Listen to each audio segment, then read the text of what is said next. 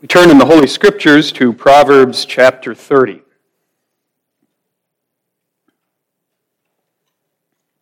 We will begin our reading at verse 18 and read to the end of the chapter.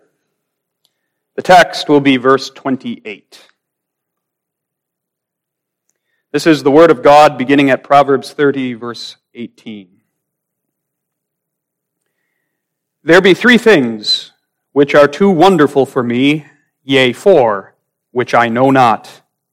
The way of an eagle in the air, the way of a serpent upon a rock, the way of a ship in the midst of the sea, and the way of a man with a maid.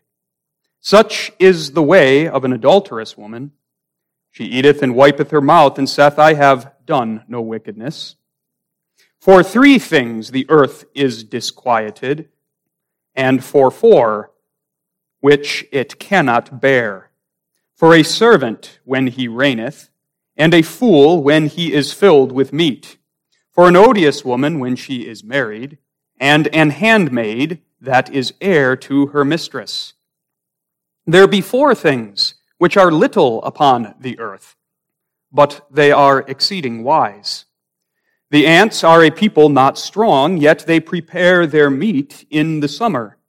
The conies are but a feeble folk, yet make they their houses in the rocks. The locusts have no king, yet go they forth, all of them by bands. The spider taketh hold with her hands, and is in kings' palaces. There be three things which go well, yea, four are comely in going. A lion which is strongest among beasts, and turneth not away for any, a greyhound, and he-goat also, and a king, against whom there is no rising up. For if thou hast done foolishly in lifting up thyself, or if thou hast thought evil, lay thine hand upon thy mouth. Surely the churning of milk bringeth forth butter, and the wringing of the nose bringeth forth blood, so the forcing of wrath bringeth forth strife. We end our reading this point. Text is verse 28. The spider taketh hold with her hands and is in kings' palaces. We come to the conclusion of our very short series on four things which are little upon the earth, yet have been made by God in their own way to be exceeding wise.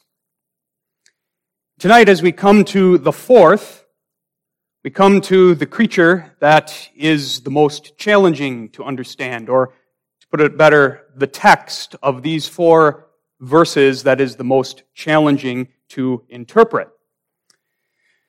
The reason being is that not only must we discover the wisdom that God would have us to learn from the little creature in our text, but we first have to identify exactly what animal Proverbs 30, verse 28 is referring to. Unlike the preceding three, there is some uncertainty about this one. Even though, for example, the conies are an animal we're not familiar with, we can easily identify what that animal is. But in verse 28, the word which the King James renders spider is a very obscure word. It is only used in this one passage in all of the Scriptures. And there is some challenge identifying what exactly it means. As has already been said in the course of our series, the Scriptures are clear. The Scriptures are not an obscure book. The message of the gospel in the Scripture is clear. Yet that doesn't take away from the fact that there are some passages of Scripture that are a little more difficult than others, and that's by the Holy Spirit's design. When we come across a difficult passage, the Holy Spirit forces us to dig deeper, to not be satisfied with a surface reading of the text, but to explore it and to study it. And these four Proverbs we have looked at have done this already, and we're going to do it again this one last time with the fourth creature that is little, yet exceeding wise. We've studied the ant at our feet and learned wisdom from it. Diligence, industry, provision for our future, both earthly and spiritually. We've considered the conies housed in the rocky country around Jerusalem and learned the wisdom of the conies, that we are to take refuge in the rock that is Jesus Christ, especially in the clefts of that rock, His wounds, which are our salvation. We've learned from the locust, as we've observed them riding in on the east wind. We've observed the orderliness of their march as they devour all that is before them, and we've learned the lesson from them that the Church of Jesus Christ, too, is to function as an orderly army in the midst of this world. Now we come to the last one. And Agur takes us from the outdoors now inside, into no less than Solomon's palace itself, to show us a little creature. Although this little creature isn't wanted there, it's there. It's living there, and you can't stop it from living there. In the Hebrew, it's called the Semamith. At the beginning of the sermon, we're going to look at what this thing is and identify what the creature is being talked about here. So that's the theme. The Semamith in kings' palaces. We're going to answer first the question, what is it? And then we will look at its significance, what its significance is for us. The text reads, "The spider taketh hold with her hands and is in kings' palaces." Spider in our King James Version is a translation of that obscure Hebrew word Semamith. What is it? Lots of different interpretations of this word have been put forth. Some of them are very far-fetched. You will find some interpreters that suggest the creature in this text is an ape. After all, we know from 1 Kings 10, verse 22, that Solomon received apes as a gift from the king of Tarshish. Others have suggested it's a bird. But really, there are only two reasonable possibilities. The one that the King James translators chose, spider, and the second being a small lizard. Both of these creatures, the spider and a lizard, are mentioned in the scriptures a couple of times. We read of a spider twice in the Bible, the first being in Job 8, verse 14, where we read, "Whose hope," that is the hope of ungodly men, "shall be cut off, and whose trust shall be a spider's web." The point being that the sinner's hope is full of holes, and it will turn out to be a snare unto him. There is no hope apart from faith in the one true and living God. Second passage in the Bible where we read of the spider is in Isaiah 59, verse 5. Here, God describes the wickedness of Judah this way: "They hatch cockatrice eggs and weave the spider's web." That's perhaps the outstanding feature of the spider, is its amazing ability to spin a web from within its own body, and that web serves as a trap in which it ensnares its prey. And the people of Judah were spinning webs of deceit to snare their neighbors. It's a description of the wickedness of the people of Judah.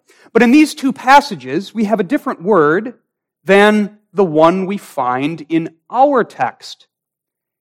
In those two other passages, you have the regular word for spider, but it's not the word of Proverbs 30, verse 28, Semamith.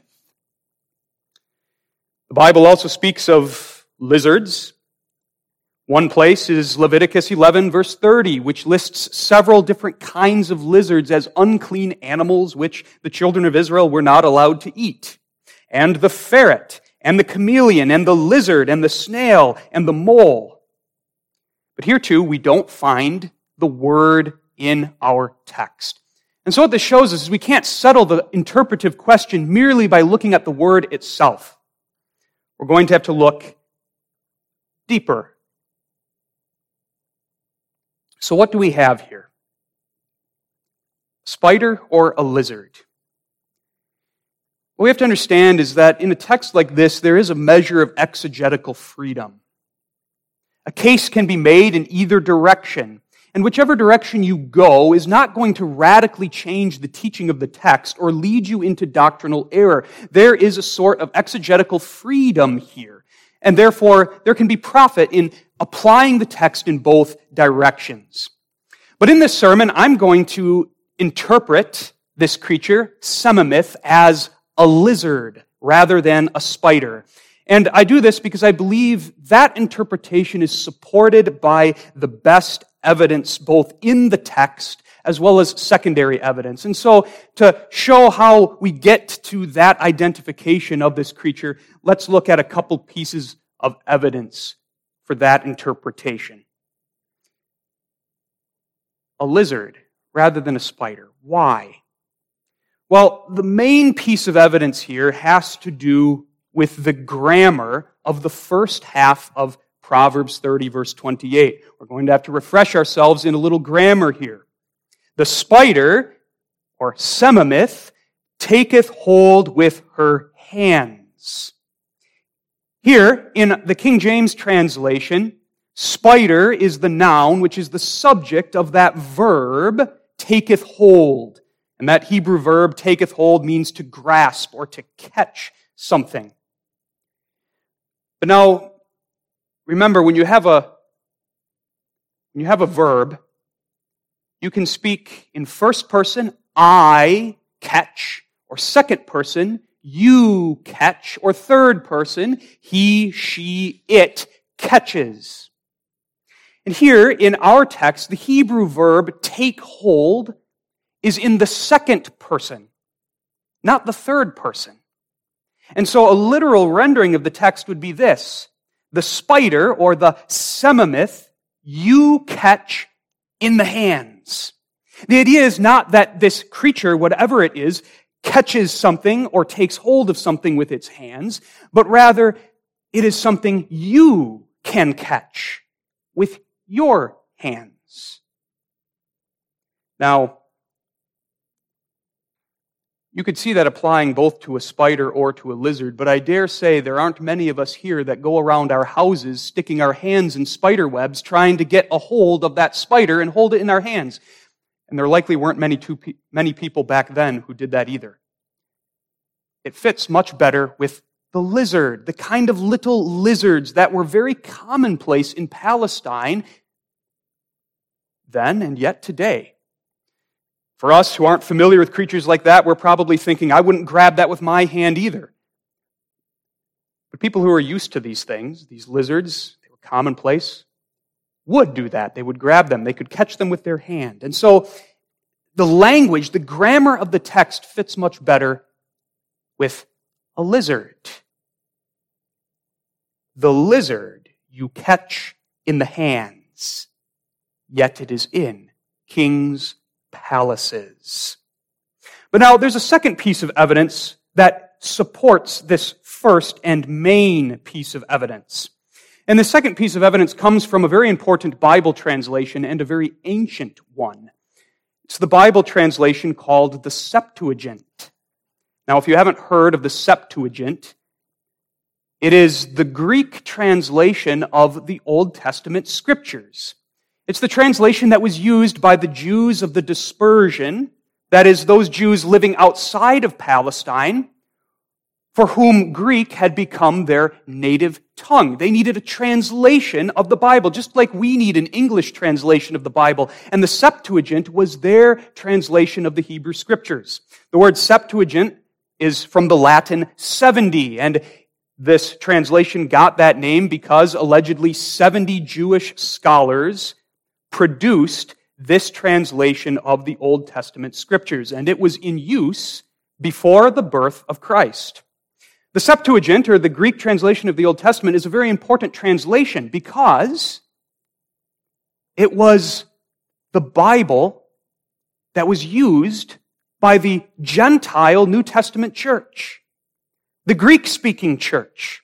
When Paul went on his missionary journeys and he read or preached from the Old Testament, most likely he used this translation of the Scriptures. God used this translation to make the Old Testament available to the early Gentile churches that didn't have knowledge of Hebrew. But now, back to the point. This Septuagint translation, which we can read, you can get it like any other translation, like our King James or another English translation. The Septuagint was translated by Jews who knew their Hebrew.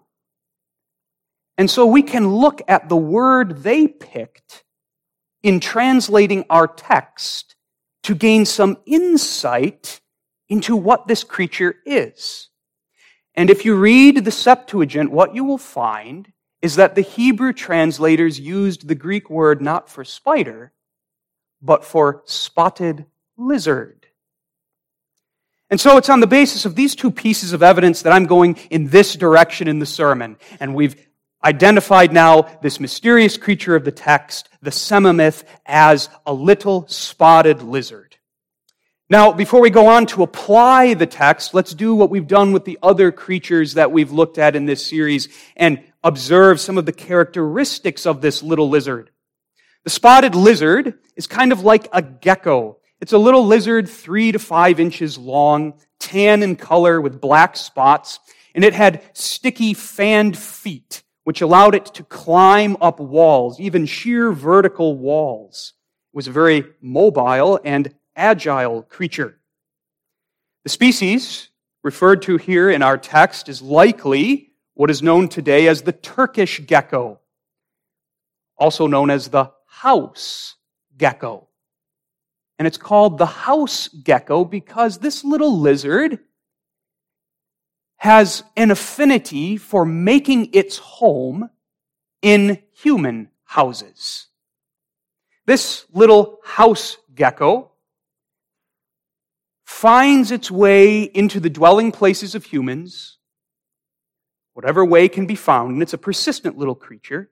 And there it lives in the crevices or in a dark corner or even in the walls of that house, and it feeds upon the insects that can be found in the house. And that fits perfectly well with the text, does it not? In kings' palaces, this little creature finds its way in not only the humblest cottage of the peasantry and the common people, but it finds its way even into the grandest house of a king, a palace. It is in kings' palaces. This little house gecko, this lizard, like the creatures before it, is very small. And yet, the text says, according to verse 24, it is exceeding wise. God has inscribed something upon its nature that we can learn from. It shows us wisdom. And just like with the locust, the text here describes this little lizard's wisdom by means of two seemingly contrary statements, which are the two parts of the proverb. The lizard you can catch with your hands. Here's our literal translation of the text. That's the first part. Yet, it is in kings' palaces. And those two seem to conflict with each other. It's this little, weak creature. You can catch it and hold it in your hands. Sure, it's a quick little creature. It can be a little bit challenging to grab hold of, but you can do it. You can catch this little thing, and you can hold it. And if you want to, you can crush it in your hand. It's a tiny, weak little animal. And yet, it still finds a way to make its home in human houses, in the king's palace, despite every effort of man to keep it out of their dwelling places. It finds a way. It's even in the king's palace, and that's striking. There's no house more well guarded than the king's palace. No man can just walk into the king's palace. If you want to take hold of the palace of a king, you need an army to break down its walls and to capture it. And yet, a little lizard which you can catch with your hands, is in. It's there, and you can't keep it out. It's in man's house, in the king's palace. That's the wisdom of this little lizard. It's small and weak. You can catch it with the hand, yet it's in the palace. What is its significance for us? What wisdom, what gospel wisdom can we glean from the little creature, this little spotted lizard described by Agur in our text? By now, we know very well to look past appearances. What could we learn from an ant? What could we learn from a coney? What could we learn from a locust? These small creatures that man despises as pests or vermin. We've seen how this humbles us too, that God is pleased to teach us even by these smallest of characters in the elegant book of His creation. So it is with this little lizard, this house gecko. 3 things I want to point out. 3 areas of significance for us where we can learn. First, the lizard's cleverness and nimbleness by which it gets itself into places where it's not wanted, but where it will abide. The lizard gets itself into the palace of the king. It gets itself into the homes of people. And it has a striking ability to overcome whatever obstacles are thrown at it, to try to keep it out. It finds a way. Whether that's a little hole in the wall that it worms its way through, or whether it climbs the wall and enters into that window that's cracked just a little bit open, it finds a way. You can't keep it out. When I was in Singapore this past summer, I found that to be true of little lizards.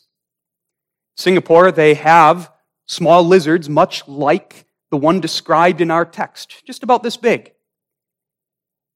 And you can't keep them out. You can't. Singapore is a wealthy country. When we were in Singapore, we were staying in a very nice, well-constructed high-rise. We were on the 10th floor. And still, from time to time, we would see these little lizards climb on the wall or dart across the floor. You can't keep them out. They're nimble. They're clever. They find a way in. What in the world does this have to teach the church? God inscribed this wisdom on the nature of the lizard to be in the house, to get into even the king's palace. God has given His people the commission to go and to get in to the houses of men and into the world. No, not physically, but to get in, to go out and get in with that one thing that the church has to bring, and that's the gospel of Jesus Christ. What was Jesus' mandate to the New Testament church before He ascended into heaven? Was it not that His church was to go and bring the gospel throughout the inhabited world so that this gospel reached into the houses of men and reached even into the palaces of kings? That's the mission of the church. The Great Commission in Matthew 28, verses 19 through 20. Go ye therefore and teach all nations, baptizing them in the name of the Father and of the Son and of the Holy Ghost, teaching them to observe all things whatsoever I have commanded you. And lo, I am with you always, even unto the end of the world. Amen. Jesus Christ, who is our wisdom, gives His church the wisdom she needs to heed that commission and to bring the gospel to the ends of the earth, to preach that gospel as Jesus commanded in Mark 16, verse 15, go ye into all the world and preach the gospel to every creature. Go out, get in, and bring the good tidings of Christ and salvation. Preach that gospel. Preach it promiscuously to all men under heaven. God will use that gospel as He is pleased to use it. It is a double-edged sword. He will use it to gather His elect. He will use it to harden the reprobate, all according to His will and good pleasure. But this is the commission of the church. Go, bring the gospel. And the world wants to keep it out. Is that not our world? Keep that gospel, keep that word away from us. Keep the church away from us, out of our home, out of our society, out of our sight. But despite all that the world throws at the church, the gospel can never be kept out. Every man must do something with the Christ of God. Confronted with the gospel that calls him to faith and to repentance, he must say something to the Christ of God. He must believe that is his calling. And if he does not, he shall perish. Is this not the history of the church recorded in the Bible itself? We can see this wisdom, the kind of wisdom that is shown to us by this little lizard in our proverb. We can see this wisdom working in the history of the church, beginning in the very days of the apostles. The book of Acts records the rapid spread of the gospel going out and getting into the houses of men and bringing forth God's people and gathering them into the church. Think of the gathering of the church in Jerusalem and how after the outpouring of the Holy Spirit through the preaching of the apostles, so many were added to the church there in Jerusalem. And the enemies of God and His people said, "Enough! Out with you!" And persecution erupted. Saul was the ringleader and the church in Jerusalem was scattered. But what happened? The Christians in Jerusalem scattered abroad and they brought the gospel with them. From Jerusalem into Judea, to Samaria, to the ends of the earth. Men, women, children were taken into the captivity of the obedience of Christ, which is the only blessed freedom there is. Philip in Samaria. Philip, directed by God to that Gaza road, where there providentially he met that Ethiopian eunuch returning home. There, riding in the chariot, he explained Isaiah 53 to that Ethiopian eunuch and baptized him with water and sent him on his way. And that Ethiopian eunuch with the gospel went back to the palace of Queen Candace of Ethiopia. In kings' palaces. You can't stop it. Peter, entering into the house of Cornelius, the centurion, witnessing after he preached to them, the Holy Spirit poured out upon Cornelius and his family. The gospel could not be stopped. Think of Paul's missionary journeys. Like a lizard, clever and nimble, Paul wisely entered into cities and houses, city after city, with the gospel of Jesus Christ, and how hard the Jews and Gentiles tried to put an end to it. And yet all manner of persons, God's elect sheep that had wandered in darkness, elect of the Jews and elect of the Gentiles, were gathered into the church and into the saving fellowship of Jesus Christ. We read about that in Acts. Take, for example, Acts 17, verse 4, describing Paul's labor in Thessalonica. And some of them believed and consorted with Paul and Silas, and of the devout Greeks a great multitude, and of the chief women not a few. God used weakest means, weakest means to fulfill His will, weakest means to storm the strongholds of Satan in the world, weakest means to bring the light of the gospel into the homes of His elect and call them out of darkness into His marvelous light. Weakest means fulfill His will. That was Paul, wasn't it? He was weak, like the lizard, small in comparison to the powerful men of the world that he boldly preached among. How easily Paul was caught with the hands, imprisoned, put in bonds, and yet that didn't stop the gospel, did it? For in his bonds, he entered kings' palaces. That's the sovereignty of God. Paul's bonds got him into the palaces of kings. First Felix, and then Festus, and Agrippa, and Bernice, and then the appeal to Caesar, which put him on a ship, which eventually landed him in Rome. And there, as we read at the end of Acts, he labored for 2 years under house arrest, preaching the gospel in Rome. And the gospel penetrated into the very palace of Caesar himself.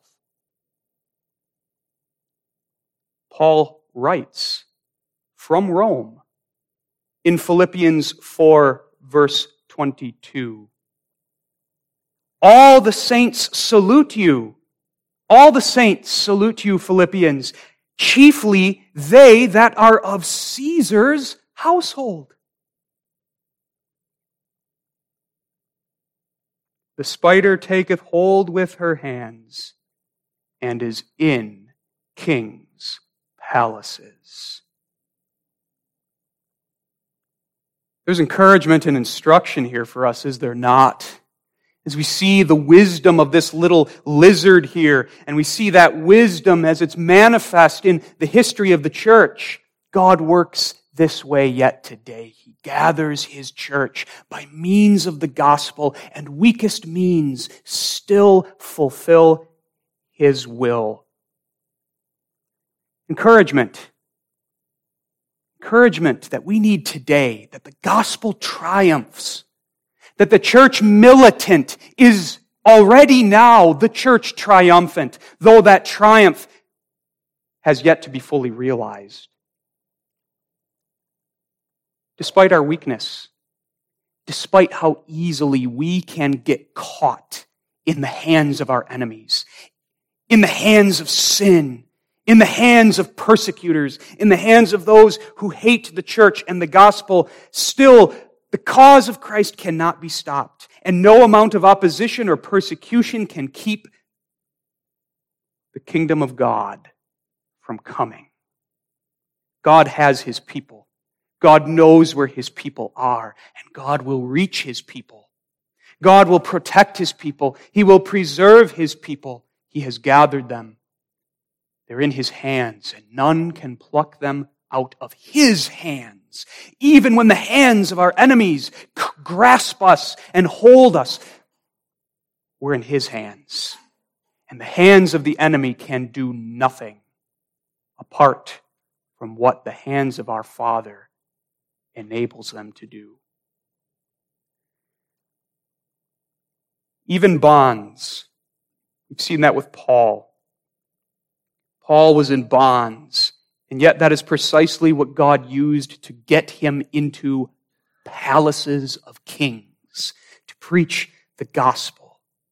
His bonds served the gospel, and so too, the persecution, the opposition, all of the might that is arrayed and deployed against the church to destroy it and to keep the gospel out, all of that is under the sovereign control of the eternal King on high, and He works all things for the good of His people. Even persecution must in the end serve the church. The ancient church father Tertullian once remarked, "The blood of the martyrs is the seed of the church." True, that is.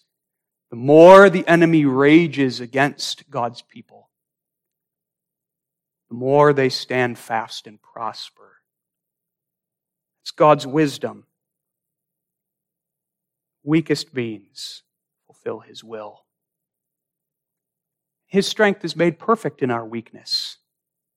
The church doesn't fight like the world and must not fight like the world. We don't fight an earthly battle. We don't use earthly means. We're not concerned with political power or employing the sword to advance the causes of the gospel. No, God's ways are different. God uses weakness to magnify His power. This is the wisdom of God, which to men looks like folly, but the foolishness of God is wiser than men's wisdom, and the weakness of God far more mighty than the greatest power of man. That's our encouragement. Instruction, too. Church, be bold in the midst of this world. Preach the truth boldly. Evangelize boldly. Do the work of missions boldly. Be in the world, not of it, but in the world. Penetrate the houses of this world with the light of the gospel. Be salt and light in the midst of the world. Our goal isn't to transform society. We don't dream of some glorious Christian age to come. The gospel doesn't promise that. That's not our hope.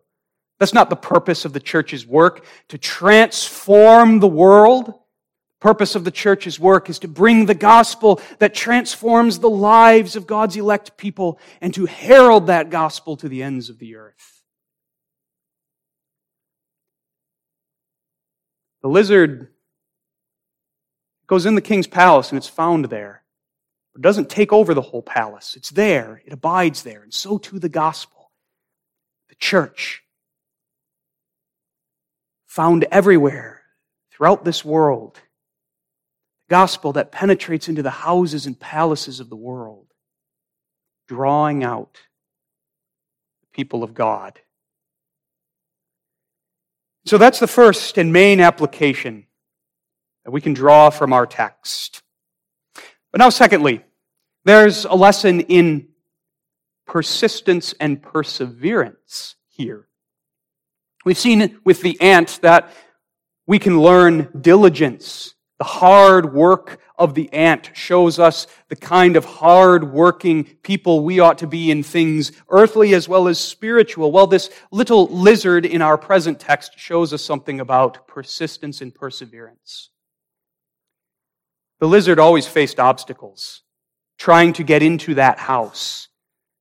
The people that live in that house don't want it in the house, yet it persists. It finds a way. It perseveres. So ought the church in the midst of this world. In the work of the Lord, and us as individual believers, in the work of the Lord in our own vocation, serving Him in whatever position He's given us, in the workplace, in the home, caring for children, whatever it may be, is work we do in the service of God. Persist and persevere in that work with your eyes on the God you glorify. Our culture prizes instant success, quick results.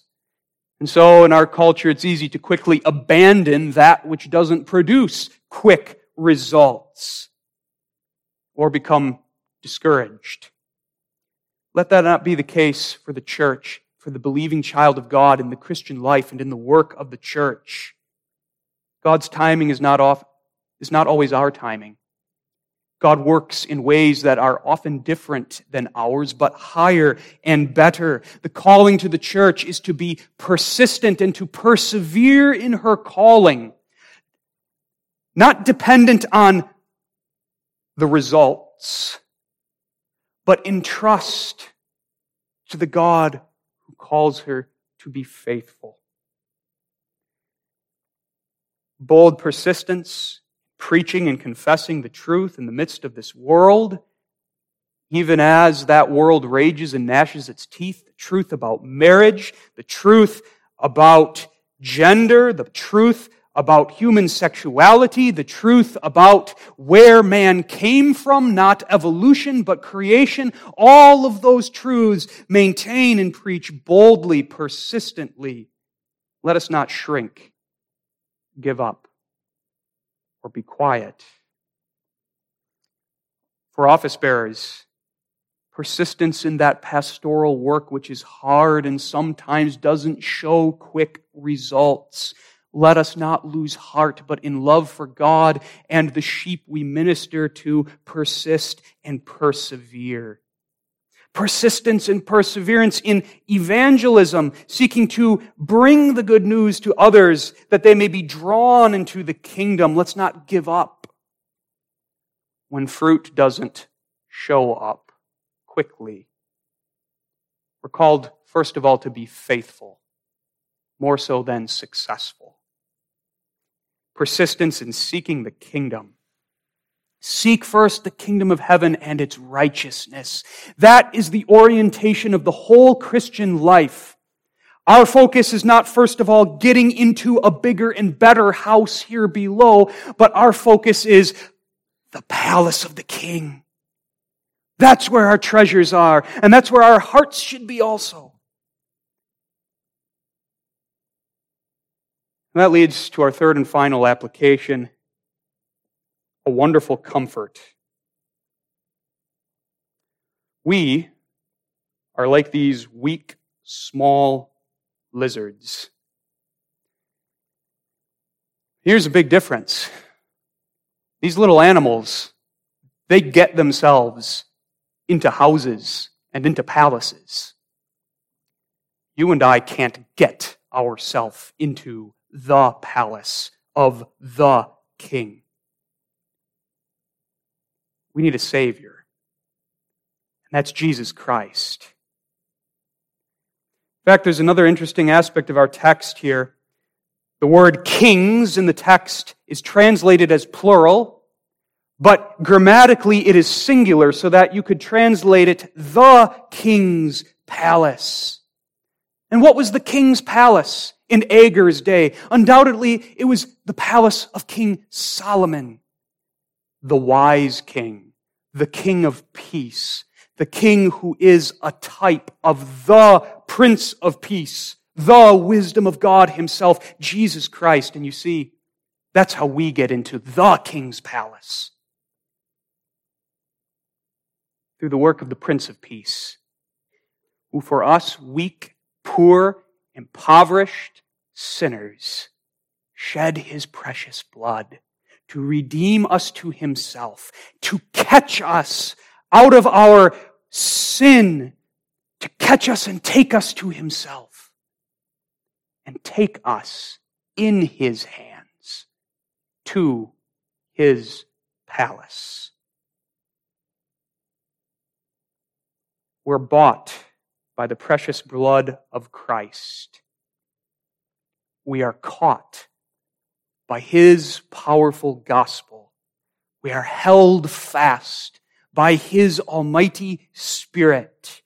And on the day of his return, we shall at last be brought into the palace which is the new heavens and the new earth. We will be brought into it not as an unwelcome pest like these lizards were in the palaces of kings, but as the bride of the king's son. Psalm 45 verse 15 describes our coming entrance into that palace. With gladness and rejoicing shall they be brought. They shall enter into the king's palace, there to abide forever. So, beloved, we live in this world as individual believers, as church. Let us be perseverant in the work of the Lord. Let our hearts and eyes be fixed on the palace of the King. Let us rest in the Christ who died for us, gave us a place in his palace, and who shall soon come to take us there, to abide with us there forevermore. Amen. Our faithful God and Heavenly Father, we thank Thee for the wisdom of this proverb and the beautiful truths that it sets before our eyes. Grant that at the conclusion of this short series, we may indeed have learned something of spiritual wisdom from the little creatures Thy hands have made. Grant that we may the more readily walk in wisdom's ways to the glory of Thy name and in thankfulness to Christ Jesus our Lord, our Savior, our King, our bridegroom. It is in His name that we pray. Amen.